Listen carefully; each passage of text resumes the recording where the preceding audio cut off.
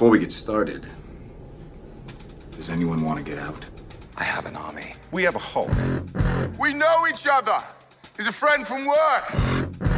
Just bury me in the ocean with my ancestors that jumped from the ships, because they knew death was better than bondage. You gotta make the sacrifice play. You're a laboratory experiment, Rogers. I put a bullet in my mouth, and the other guy spit it out. The only thing living in this world will be metal. Nobody spills the secrets because nobody knows them. The city's flying. We're fighting an army of robots. And I have a bow and arrow. None of this makes sense. I'm Mary Poppins, y'all! Oh, get that up. Wow, this is awesome. Captain America. I know you too. You're great. The Under Channel. The Under Channel. Doctor Strange. Oh, you used to made up names. I'm Spider-Man then. The Under Channel. You become part of a bigger universe. You just don't know it yet. Welcome, true believers, to the Under Channel versus the Marvel Cinematic Universe. This is Robert Under. At my side, turning knobs, the man in the drops, Aaron. Piss off, Ghost. And our resident Doug, Steve. You're a scientist. Use one of your PhDs. Today we're going to be talking Thor Ragnarok, released on November 3rd, 2017, and directed by Taika Waititi. Thor Ragnarok was the 17th film to be released and is the 19th chronologically. The predicted end of Asgard has begun, but Thor is lost on an alien world after the arrival of his previously unknown sister, the Goddess of Death. These movies have been talked to death, so we're not going to go too deep, but here's a couple points I'd like to discuss. Just going to lay it out on the line. This is when humor in the Marvel Cinematic Universe jumped the shark. Oh, at some points. Other points, it's still really good and well represented. It is. I know what you mean. Like, they found a way to make their movies hits because of Guardians of the Galaxy and bring that humor to light, and they pushed it into this movie for sure. Now, I don't want to really go too far into it because I just accepted it at this point. It's a movie about a god of thunder who flies around on an alien planet. I'm not going to get too bent out of shape about some stupid jokes. But I just thought that it was so funny that I was reading this interview with the director, and they talked to him about, well, you're such a talented writer. This is from Collider. You're obviously such a talented writer, and Marvel has writers on the script you are collaborating with. Are you involved with the screenplay? This is his answer. Well, at this stage, a little bit. I'm not sure. I think the most use I'll be is in terms of sense of humor. Trying to find funnier ways to do stuff. That'll be my strength. They've got structure and stuff, but I'll be useful at putting jokes in there. Do you guys know what he is known for? What movies he's made? I'm familiar. Give me a couple. So he is the guy behind Flight of the Conchords. That's the music group. Eagle versus Shark. Yes. What We Do in Shadows. That's so all a new TV show. Well, it was based on a movie from a couple years back. Oh, but same really? guys, Flight of the Conchord guys. So he is actually really more of a comedic director in general. And did you guys see what he's recently signed on to be the director of? Big Trouble in Little China remake? The Mandalorian. Ooh. That scares me a little bit because if they're going to be doing a TV show and they're going to let this guy's humor be over, I think a lot of fans might be disappointed. You want dark? Well, I always thought that, is the Mandalorian what they're using, since I don't think they're doing a Boba Fett show anymore, right? Yeah. Didn't that turn into the Mandalorian in a way? Kind of. So I don't think anyone thought that the guy who made Thor Ragnarok and had Thor jokingly spinning around slow, hanging from a ceiling in chains, was going to be the one in charge of a bounty hunter TV show. Hold on. Coming back around to you. We were all in agreement that the Captain America trilogy was far superior to the Iron Man trilogy. But where do you guys rank the Thor trilogy as opposed to those two? Thor trilogy is the worst of the three. Oh, yeah. It's at the bottom of the pile. Thor 1 was a nice introduction, but they steered to the wrong direction of who's the bad guy, because it was Loki playing tricks behind the scenes, behind the curtain, like the Wizard of Oz, and you had the Destroyer come out, and the Destroyer was supposed to be your thing, and the Destroyer basically was a tin can that didn't matter. Feels weird to say that the first movie about Thor is the least important movie. It just takes place in the middle of some random town in Nevada. Which, even if it was blown up, it wouldn't have taken care of it. Yeah, nothing. Thor 2 had potential. Thor 2 is a boring ass movie. It was a world expander. Why do you think it was so boring, Steve? Can you remember what the villain's name is? Malekith. That's a pretty cool name. Damn it. All right. They underdeveloped him for sure. That big was time one of the big underdevelopment on him. I mean, that's one of the main problems. The humans storyline is just worthless altogether. Like, it does not need to be in the movie altogether. Yeah. And they damseled in distress. These movies, they don't really damsel in distress very often, but they damseled in distress with Jane. Isn't it strange that character as beloved as Thor really has a series of unlikable movies as his trilogy? Where is it in Thor's filmography are the parts that we love? Is it just Avengers movies? Or is he just a standout in everything he's in, and just unfortunately he hasn't had that cast or that film around him? I think it was not into Thor Ragnarok, because even in Avengers 1 and 2, you felt he was kind of underdeveloped. At least I thought it was. Like in Avengers 1, he's just the god. Well, everyone's just like, oh, there's gods and all that type of stuff. And in Thor 2, he has that weird subplot where he's learning about the Infinity Stones. Exactly, yeah. He kind of made people more aware of there's things beyond Earth in the first Avengers. And in the second Avengers, he started to rise in importance, but only because he had the knowledge of the outside galaxy. And I guess of the heroes that are in the universe, he is the most ready-made, complete when we started this story. He was still Thor. Obviously, now he's the king, as opposed to... or he had less character growth than any of the others. Yeah, it's not like he has an eye patch now. Yeah, Yes, he needed to be humbled. Yeah. Basically, all it was, his dad had to, help him learn, basically. Yeah, the responsibility of being a god and being treated that way and having those powers means you have to be the one to keep balance in the universe. He had to be the Uncle Ben. Great power, great responsibility. Again, we start off with Thor. He had been out looking for the Infinity Stones, and he is in the domain of Surtur. Just in the basis of it, Surtur makes the exclamation that Ragnarok has begun. Just by you being here, just by you arriving here, Ragnarok has begun. Doesn't matter if you defeat me now, this is going to take place. Yep. Thor realizes all he has to do is rip the crown off his head, slings it over his back, and heads on back to Asgard. It's a pretty cool shield. He should have turned it into a shield. Oh, that would have been crazy.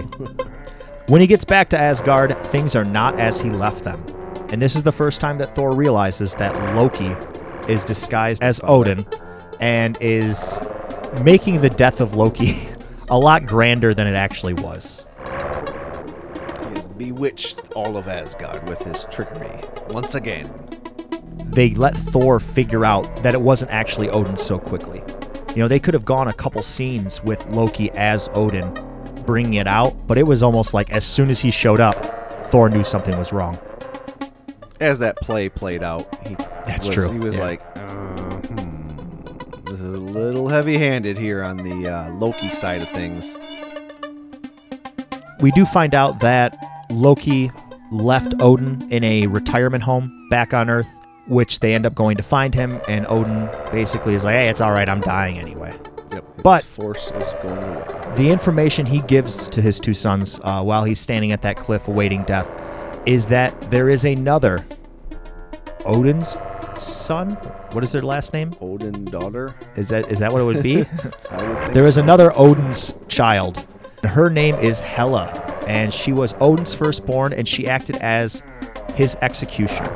She was a badass. She was a badass. As much as she also reminded me of Rita Repulsa with the way her crown thing, I would not be insulting her the same way I was insulting. No, she comes on screen and she's a threat the entire time. I question her choice of sidekick because Scourge is like one of the worst characters in all of the MCU. The scene where Thor shows up at Asgard and he's supposed to make the announcement, Thor flies away and Scourge has to just run. I think they that was awesome. Yeah, and I think they do a good job of showing you that Scourge is not to be taken seriously when they come through the portal and it's just dragon guts all over them. That was awesome. That was I loved the way they ended that battle scene with that dragon. We didn't even talk about that dragon, but he's not worthy of holding up the hammer. We'll just put it that way. We finally got to see the veil of Odin pulled away when Hela shows up, tears down that ceiling. Really cool line where she kind of says, hey, I was you before he became a benevolent king. Yeah. You know, back when we needed to kick some ass, I'm at his side. malevolence. Exactly. What did you guys think of when she said, after we conquered 9 realms, Odin thought that was enough? Because up until this point, I had always just assumed the 9 realms were all of the realms. Like, I thought the 9 realms were us, them, the quantum realm, the macro realm, but it made Odin's accomplishment, his life goal of conquering those 9 realms, it made it seem like so much less to me when she was just like, he just wanted to stop after 9. Well, your 9 realms are Jotunheim, Asgard, Midgard, Alvavarel. I can't even think. There, a lot of them end in Heim.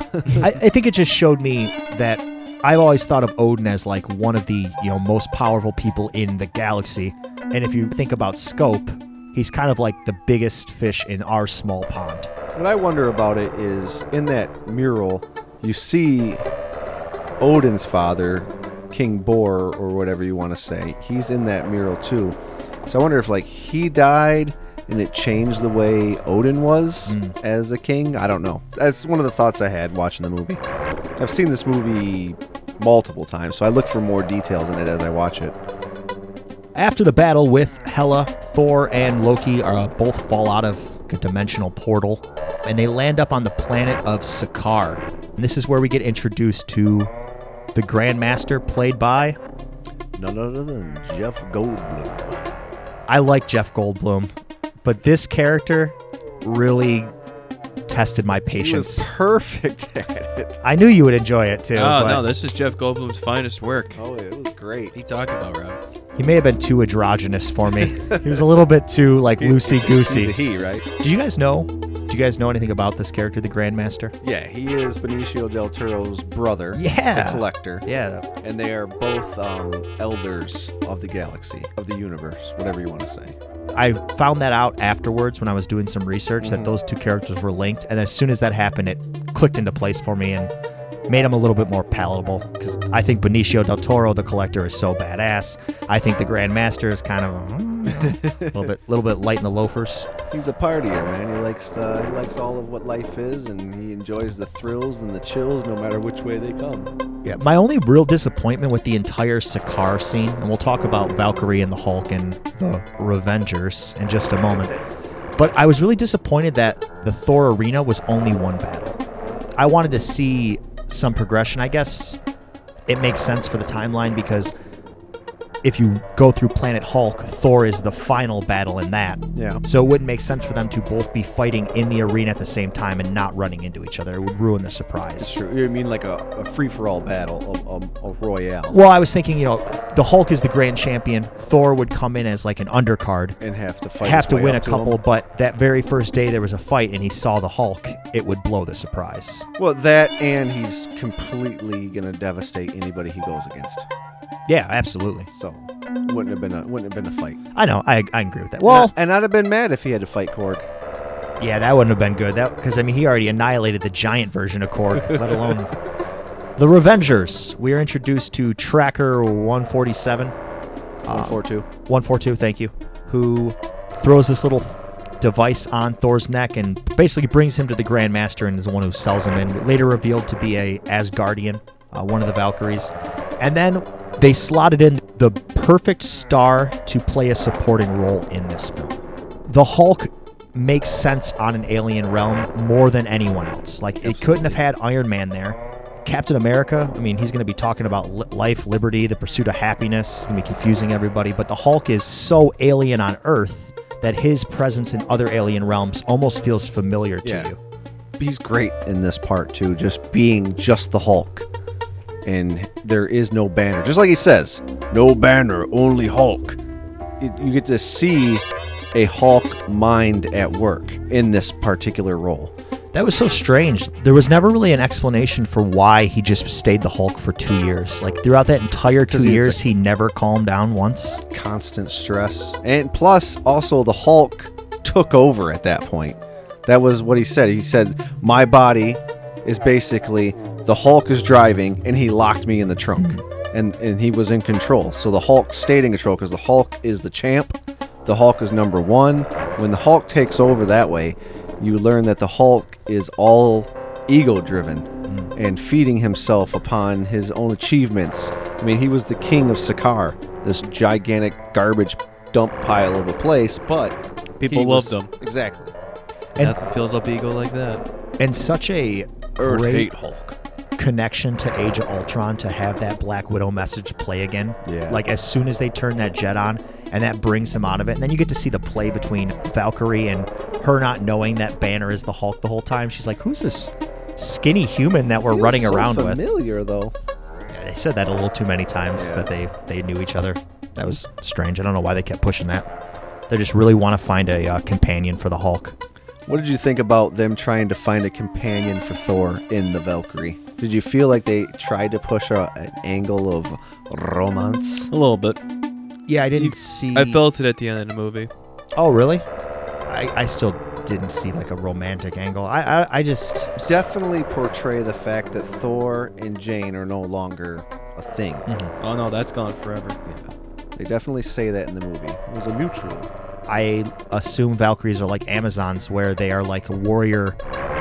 That's their life, is being a warrior. Like, there's no Valkyries who are also married and yeah, exactly. Yeah. It's just a whole different role. I just think that it was more so just they're Asgardians, so maybe they just had a little more. And obviously, that's her king. Mm-hmm. I mean, her whole life was spent protecting him. I'm assuming when he was a child, even though their ages don't really line up anyway. Valkyrie, her being and her everything was back when Hela was Hela. Right. And then Odin decided, that's it, I can't handle you anymore, I'm banishing you, and he sent the Valkyries after her. So Thor may not have been thought of it at this point. I didn't even think about that. She's older than Thor. Way older. Technically, but obviously doesn't look that way. Like generations older. Thousands of years probably. After Thor and the Revengers, the team he puts together, are able to get off of Sakaar, they end up back in Asgard, and that's when you find out that there's no way they're going to beat Hela in hand-to-hand combat. There wasn't even really a time that they had close to an upper hand in the fight with her. At any point. Yeah, she just is on screen dominating everybody. She takes, as soon as she gets to Asgard, you can see her power level just continue to exponentially grow. As soon as she's there at the Bifrost, she just kills the two warriors, Volstagg and Blondie Boy. Yeah, they were gone instantly. Yeah, just dead right away. And then she goes down into the square to see all the other soldiers, and she takes out, I'm forgetting the guy's name now, but the Asian gentleman, kills him. I mean, at least he puts up a little bit of a fight, but he doesn't stand a chance against her. The entire Asgardian army destroyed, flying ships and all. And she's basically doing it while dancing. Yeah. She's dancing and throwing all these crazy-ass swords and shit all over the place. Nobody stood a chance against her. She just mowed everybody down. Yeah. Then some words from Odin earlier in the movie remind Thor, Asgard is not a place. Asgard is a people. As long as we are Asgardians, we're going to be okay. Don't put the homeland over the people of that home. Gives that information to Loki, and Loki goes ahead and drops Surtur's mask into the eternal fire, bringing back the fire demon to finally accomplish his one goal, which is to cause Ragnarok, cause the end of Asgard. I feel like Surtur is much more of a badass than him. The movie turned him into a joke. Agreed. I don't feel like he should have been a joke. No, his power, the way his power is portrayed from the first scene to the last scene, doesn't even seem like it would be the same character. Because he's joking around, gets beat without question by Thor easily. But then Hela, he just kills her with like one sword slash. I don't know. Yeah, I know exactly what you mean. They didn't, for a character of that scope, he really looks like he's fucking Dormammu of fire. He wasn't that much of a threat. Finally, once all of the Asgardians are off onto their spaceship, we get to see one-eyed pirate Captain Thor, which I don't know if this was just a character design they used from the movie or if this actually has some basis in the comics. Him having one eye, but I didn't really understand. I know his dad lost an eye, but I didn't understand. I don't know why they have to push the... Like father, like son, I guess. Hela did some damage to him. You know, that's one thing, too. Like, You watch Thor get his face smashed by Hulk in the arena, and he's punching the daylights out of him, doesn't leave a scratch. But then he fights Hela, and Hela puts his eye out. Nobody stood a chance against Hela. Well, going with that, her wolf is when it fights Hulk in the water, it bites him, breaks his skin. Yeah. That was pretty interesting. That was a good fight. And I love how he jumps out of the jet, and he's like, "You're gonna find out how you know me." He just flops it. For a second, he's like, "Oh, he's dead. Yeah. He's literally dead." Banner killed himself. To close out the first part of the show, we've decided to feature a single piece of dialogue that we felt best captured the essence of the film. Allow me to paint you a picture. We begin our film with Thor chained up in the lair of Surtur, where he is told that the fall of Asgard is inevitable.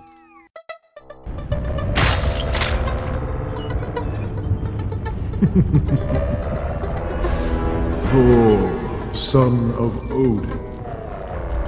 Surtur, son of a bitch, you're still alive. I thought my father killed you like 500,000 years ago.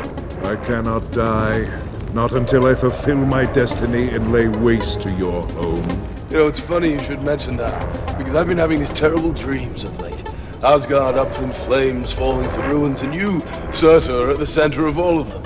Then you have seen Ragnarok, the fall of Asgard, the great prophecy. Hang on.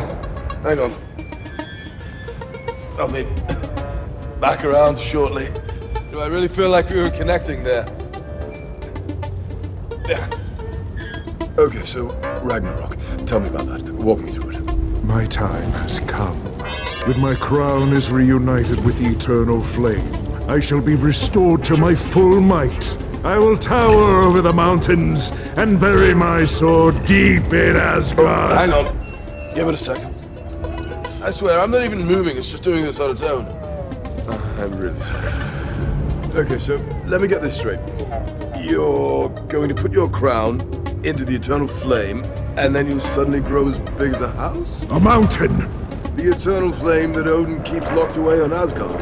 Odin is not on Asgard. And your absence has left the throne defenseless. Okay, so where is it, this crown? This is my crown. The source of my power! Oh, that's a crown. I thought it was a big eyebrow. It's a crown. Anyway, it sounds like all I have to do to stop Ragnarok is rip that thing off your head. But Ragnarok has already begun. You cannot stop it. If you enjoy what you've heard so far, our website is theunderchannel.com. More episodes are available on YouTube, iTunes, and Stitcher, and you can find us on Twitter, Facebook, and Instagram. Over 21 movies in 11 years, the minds behind the Marvel Cinematic Universe have worked to craft one of the deepest interconnected film series of all time. It's time for Aaron to tell us just how Thor Ragnarok ties into the overall storyline by serving up some connective tissue. It's like a freaky circle. So, Korg, who has become one of my favorite characters in the MCU at this point. He was great in this movie. He is a Cronin, and we've seen several instances of Cronins throughout the movies now. I believe our first Cronin encounter was in Thor 2, Dark World, when he put a hammer through its head and just demolished them. And then we see one in the Guardians of the Galaxy when they are space jumping and they happen to come across the home world of the Cronins and they're fighting. But Korg is one of the best comic reliefs in this movie, where if you feel like the comedy is too much and too cheese, I guess, I think Korg does a good job of having like common sense dry comedy that works. He's like the Woody Allen of this movie. Yeah, he's phenomenal. But guys, we're gonna take this ship and get out of here. You want to come? I'm kind of the leader. Kind of the leader. We had a revolution. Handed out some pamphlets. Didn't really work out for me. Well, just my mom and her boyfriend. I hate him. Just so good. Such a great character. The tower, when they arrive on Sakaar, many people have noticed a lot of things that were on this tower. A lot of different characters in Marvel Comics. We'll see if any of them really come true to the Marvel Cinematic Universe. There's one at the top, which is the Hulk being constructed. That's pretty easy to see. He's the Grandmaster's greatest champion he's ever had, so of course he's at the top. The rest of these characters, I'll kind of go through and see if we got anything with them. But Beta Ray Bill is one of the characters off to the left side. He is supposed to be one of the purest and most noble characters and is a legend in Thor stories. So we'll have to wait and see if we get any instances that a character such as Beta Ray Bill will make an appearance in the Marvel Cinematic Universe. I feel like that's not going to happen. I feel like that's too big of a world for these types of movies to really bring somebody like that in. Yeah, probably not a long term, but I would, just because how much fans want to see him. True. Even if it's just a end credits nudge. But he's a character that can also lift up the hammer.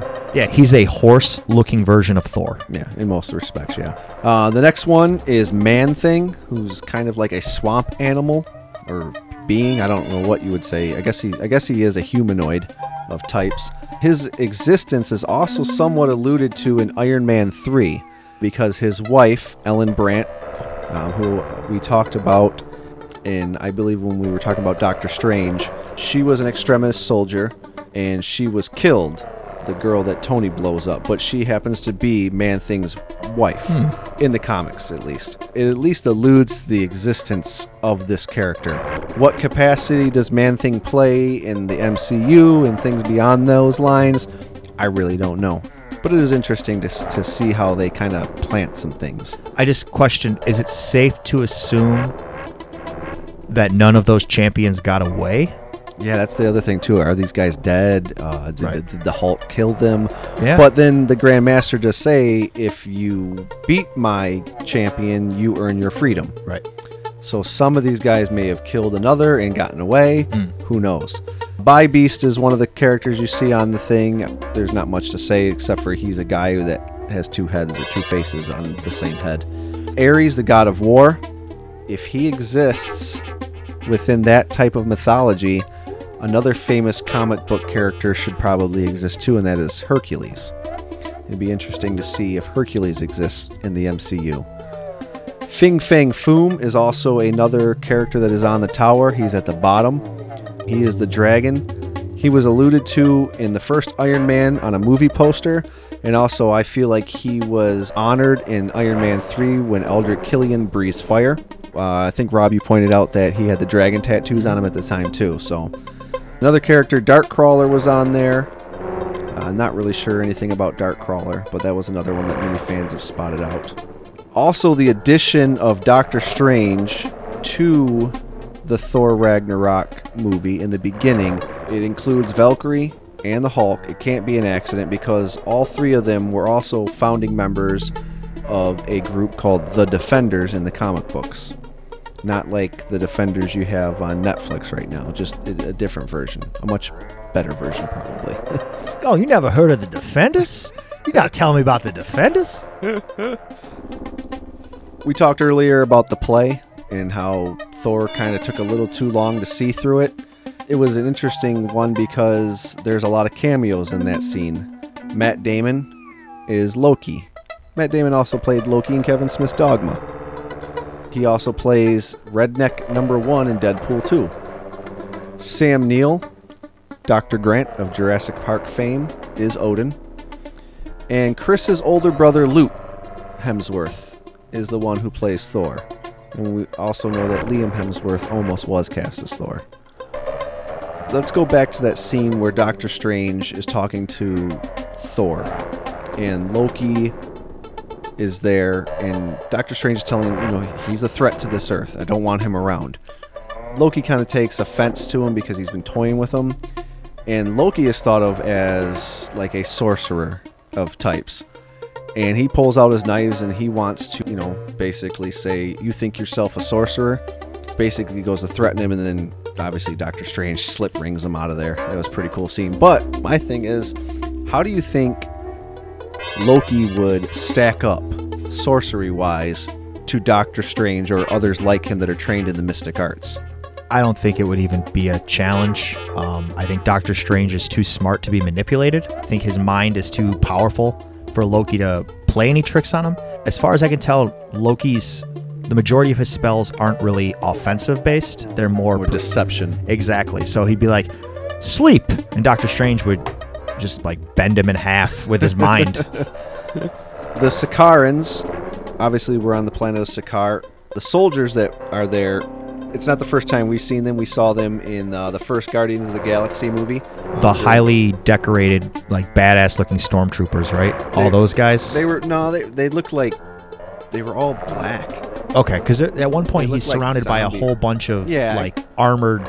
I guess Boba they were Fetts. all armored and everything, but they all had like black faces, black armor. They honestly, to me, I was like, are they fighting the putties from the Mighty Morphin Power Rangers? We are talking about that. They look like putties meets the. They're similar looking. The robots from Mortal Kombat, like Noob Saibot and all those, meet putties from Power Rangers. Yep. Talked earlier, the Grand Master is the brother of the Collector, and they are elders of the universe. So it is neat to see that they're acknowledging those two exist within the same universe as each other. I'm pretty excited to see if they do anything with them, if they pair them up, if they go any further with those characters. How do they affect each other? What is the relationship that they have? If Jeff Goldblum's character is the Grand Master and he holds tournaments of all these beings, does Benicio del Toro's character collect them for him? And does he like sell them to him sometimes? Like, hey, I got this guy for you, or type like of thing. Fucking like a Christmas gift. Yeah, like for a Christmas, he gives him like Beta Ray Bill. Yeah, it'd be pretty interesting. We'll see how far that goes. This is not the first time Jeff Goldblum has shown up in the Marvel Cinematic Universe. Jeff Goldblum is at the end of the very first Avengers movie. You do not see him, but you hear his voice. He is an anchor talking about the news of the Avengers and the things that were going on. He's also seen dancing in Guardians of the Galaxy 2 end credits. He's in one of the little bubbles. You get a little Jeff Goldblum sprinkled out throughout everything. We love Jeff Goldblum. What's not to love about that quirky guy? He's the best. Exactly. And there's a little connection within the movie of itself because Jeff Goldblum and Sam Neill were both in Jurassic Park together. Ah, yes. And Chris Pratt was in Jurassic World, and he's Star-Lord, so he's got to be only a few galaxies away. Mind blown. We just went three-dimensional. Odin gets dropped off by his son, Loki, at a retirement home. The name of their retirement home is Shady Acres. It is a running Hollywood joke, Shady Acres. If you watch the movie Ace Ventura, that is the name of the mental institution that Ace Ventura goes into. Apparently, it was influenced by the director of that movie, Tom Shadyac. And from then on, other movies have used Shady Acres as a type of place like that as well. Neat thing, Hela, when she's walking through the vault of Asgard, she basically thinks everything that is in that treasure room is a piece of crap. She knows that the Infinity Gauntlet is a fake, but when she recognizes the Tesseract, she's actually pretty impressed by that. My thought is, does she know what the Tesseract actually is? Does she know what's inside of the Tesseract? Because this is the first time we've seen the Tesseract since the Avengers movie. It's finally made an appearance again. And it does, later on at the end, get grabbed by Loki. Let's see, Valkyrie was another character that was great in this. She got drunk a lot. She enjoyed being what she was, somebody that found people to fight for the Grand Master. One of the funny gags was bringing the bilge snipe to life. Well, I shouldn't say life because it was dead on the planet Sakaar, but you get to see the bilge snipe. When she falls off of her ship and she goes to get back up, she puts her hand on one, and because it's rotting carcass, her hands just kind of sink into its disgusting flesh. That was kind of neat. And it has been confirmed that that was a bilge snipe, whatever you want to say. I did like when Thor was fighting the Hulk, and he tried to use that little poem or whatever it is that the Black Widow uses on him, where he's saying the sun's getting low and stuff. It was a great thing, and the Hulk just played around with it, played along, and then he eventually grabbed him and beat the hell out of him, just like Loki got the hell beat out of him in the first Avenger movie. And Loki said, yes, that's how that felt. Let's see here. Sakaar. Another connection to the Guardians of the Galaxy. When they are going to leave Sakaar and go to Asgard, they were saying that they could refuel on Xandar along the way. Xandar is the home of Nova Corps. Also, another throwback to the Avengers, when we find out about the Quinjet being on Sakaar that the Hulk took there.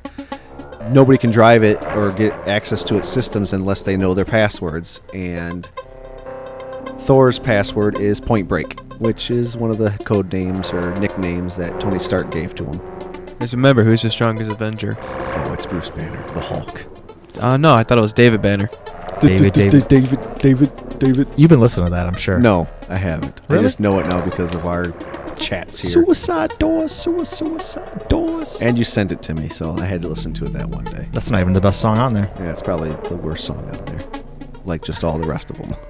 So let's just kick into the end credits now. So the lamest end credit, I guess, was at the very end where the Grandmaster comes out. And it was funny because it's Jeff Goldblum playing his character, and he's basically saying, congratulations to all of you on your revolution. Let's just call it a tie. Because he's still the Grandmaster. He's still going to rule. But the biggest thing was that you see Thor and Loki kind of having a moment together, kind of discussing the future, what's going to happen next. And Thor's kind of like, I think everything's going to be okay. And then the dark shadow of another gigantic spaceship in space looms over them. And we will find out later on that spaceship belongs to Thanos. When Marvel launched the MCU, they redefined canon for every one of their characters. This version is now the public perception of Thor. John Q. Public won't be referring to the quarter bins when defending their favorite superheroes' badassery. They'll be talking about these movies. But that doesn't mean the stories being told are original, so let's check out where the studios found their inspiration. The Mighty Thor Volume 2, numbers 80 through 85 from 2004. A 6-part storyline following the lead up to Ragnarok, a cyclical refreshing of Asgard which takes place every 1,000 years. Planet Hulk from 2006 and 2007. This is a major Hulk storyline from issues number 92 to 105 of the second volume, which follows the Hulk after being tricked into space by Nick Fury to destroy a satellite capable of detonating all nuclear weapons on Earth, and then ending up as a gladiator on a planet run by the Red King. What would you guys have thought if the Hulk's disappearance had been through deception and not his own decision? Nick Fury or S.H.I.E.L.D. was responsible for removing the Hulk from Earth.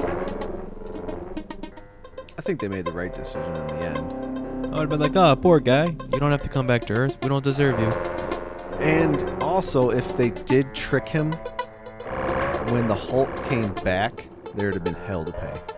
I think that's why it would make sense that the Hulk is angry for 2 years, is because in the comics he's tricked. Mm-hmm. And do you not know what happens after?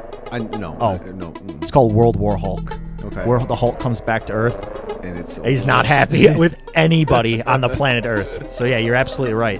By changing that, it almost guarantees that the World War Hulk theory won't be happening. So, are you disappointed that Planet Hulk doesn't happen in the cinematic universe? Yes, I am. Are you satisfied with the way they chose to address it, though, with the way they did Thor Ragnarok, by kind of incorporating what Planet Hulk is, the planet Sakaar, the tournament, all that kind of stuff? I'm happy with it because I thought that the Incredible Hulk was one of the most underdeveloped characters throughout the entire cinematic universe. We did talk about how I didn't believe that there was enough there for him to be a leading man for a movie, and I think he really slots in well with Thor. Even though David Banner talks about Thor, the Hulk doesn't. No. The Hulk is the only real Avenger who can hang out with Thor comfortably on that level. Yeah. So no, I enjoyed what they did, but I still like the idea of having one big movie where every single person in the Marvel Cinematic Universe is trying to stop the Hulk. The Mighty Thor, number 362 from 1985, part of the iconic run of Walter Simonson, the influence of which is all over Thor Ragnarok. This issue specifically delves into Scourge, who is Hela's lackey, and Executioner, who loves the weapons of man. The cover of this book even has Scourge holding two assault rifles, the exact same way from the movie, yep. And finally, Angela, Queen of Hell, number 1 from 2015. The character of Hela may appear as Odin's firstborn in this movie, but her original origin is actually from this story about Angela, the firstborn daughter of Thor.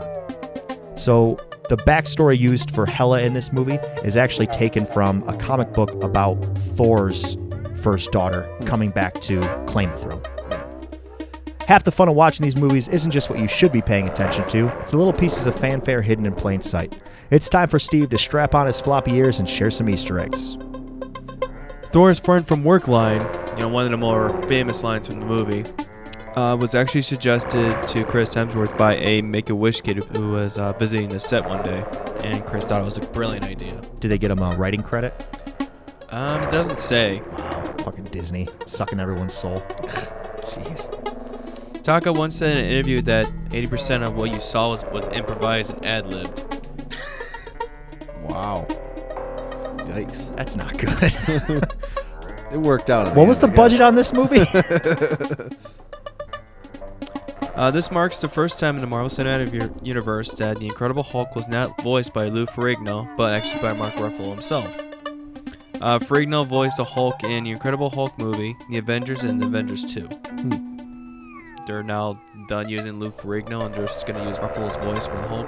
I'm surprised. I didn't know that this entire time. Mark Ruffalo must have been like locked in a room somewhere, and they were like, "You don't come out until you can actually do it. If you can't do a Hulk voice, 1, we're not going to pay you, and 2, it's just going to be Lou Ferrigno." I mean, since that original Avengers movie, they've really made the Hulk look like Mark Ruffalo. Yeah. He continues to look more and more Ruffalo. And they even actually do that in a scene when he's watching himself on the screen, like the security footage of the Quinjet, and they kind of blend his body into Hulk's face. And it's like, whoa, yeah, they're doing a good job now. The song heard in the trailer in Thor's first and last battles is Led Zeppelin's Emigrant song. Do you know why that song was chosen, Aaron? I believe it was because the director put together a scissor reel to try and convince the MCU to allow him to direct that movie, if I'm not mistaken. Of why he chose Immigrant Song? Because it's Norse mythology in the song and the lyrics? Yep. The lyrics mention Norse mythology. I didn't like it when they first used it to start the movie, and guess if I liked it at the end when they decided to replay it. I thought it fitted perfectly. In the beginning, it was fine. Like, it was just like cheesy, and it's fine. I guess it mentions Valhalla, so whatever. Did they have to do it again? Has any other movie used the same song twice? Yeah, I'm sure there has been. I don't think so. Maybe. All right, so now we're going to talk about Stan Lee's cameo. Don't be so down. I want you to come into the Stan Lee one with some heat. Bring us the stinky Lee. Come on. All right. All right, now we're going to be talking about Stan Lee's cameo in Thor Ragnarok. At the very end, actually no. No, it's not. It's not at the very end. It's like when Thor's going, when he's at Sakaar, and Thor's about to get a haircut to be battle ready. I guess, yeah. The person who cuts his hair is Stan Lee himself, and he looks like he has no idea what he's about to do. And Thor's like, "I am Thor. I am son of Odin. Don't touch my hair." And then he's like, please don't touch my hair." We actually saw like Thor actually being scared, probably the first time in a long time. Yeah, it was a cool scene. I liked it a lot. Like, I feel like the Grandmaster had to cut Thor's hair so he could figure out if he was a girl or a boy too. Like, he wasn't quite sure about the feelings he had towards Thor. He's like, I'm gonna fuck him, but I just want to know what I'm doing. What was cool too was what they had Stan Lee dressed as. It was Galactus. I don't know about cool, if that's the right word. It was very ill-fitting. If you enjoy what you've heard so far, our website is theunderchannel.com. More episodes are available on YouTube, iTunes, and Stitcher, and you can find us on Twitter, Facebook, and Instagram.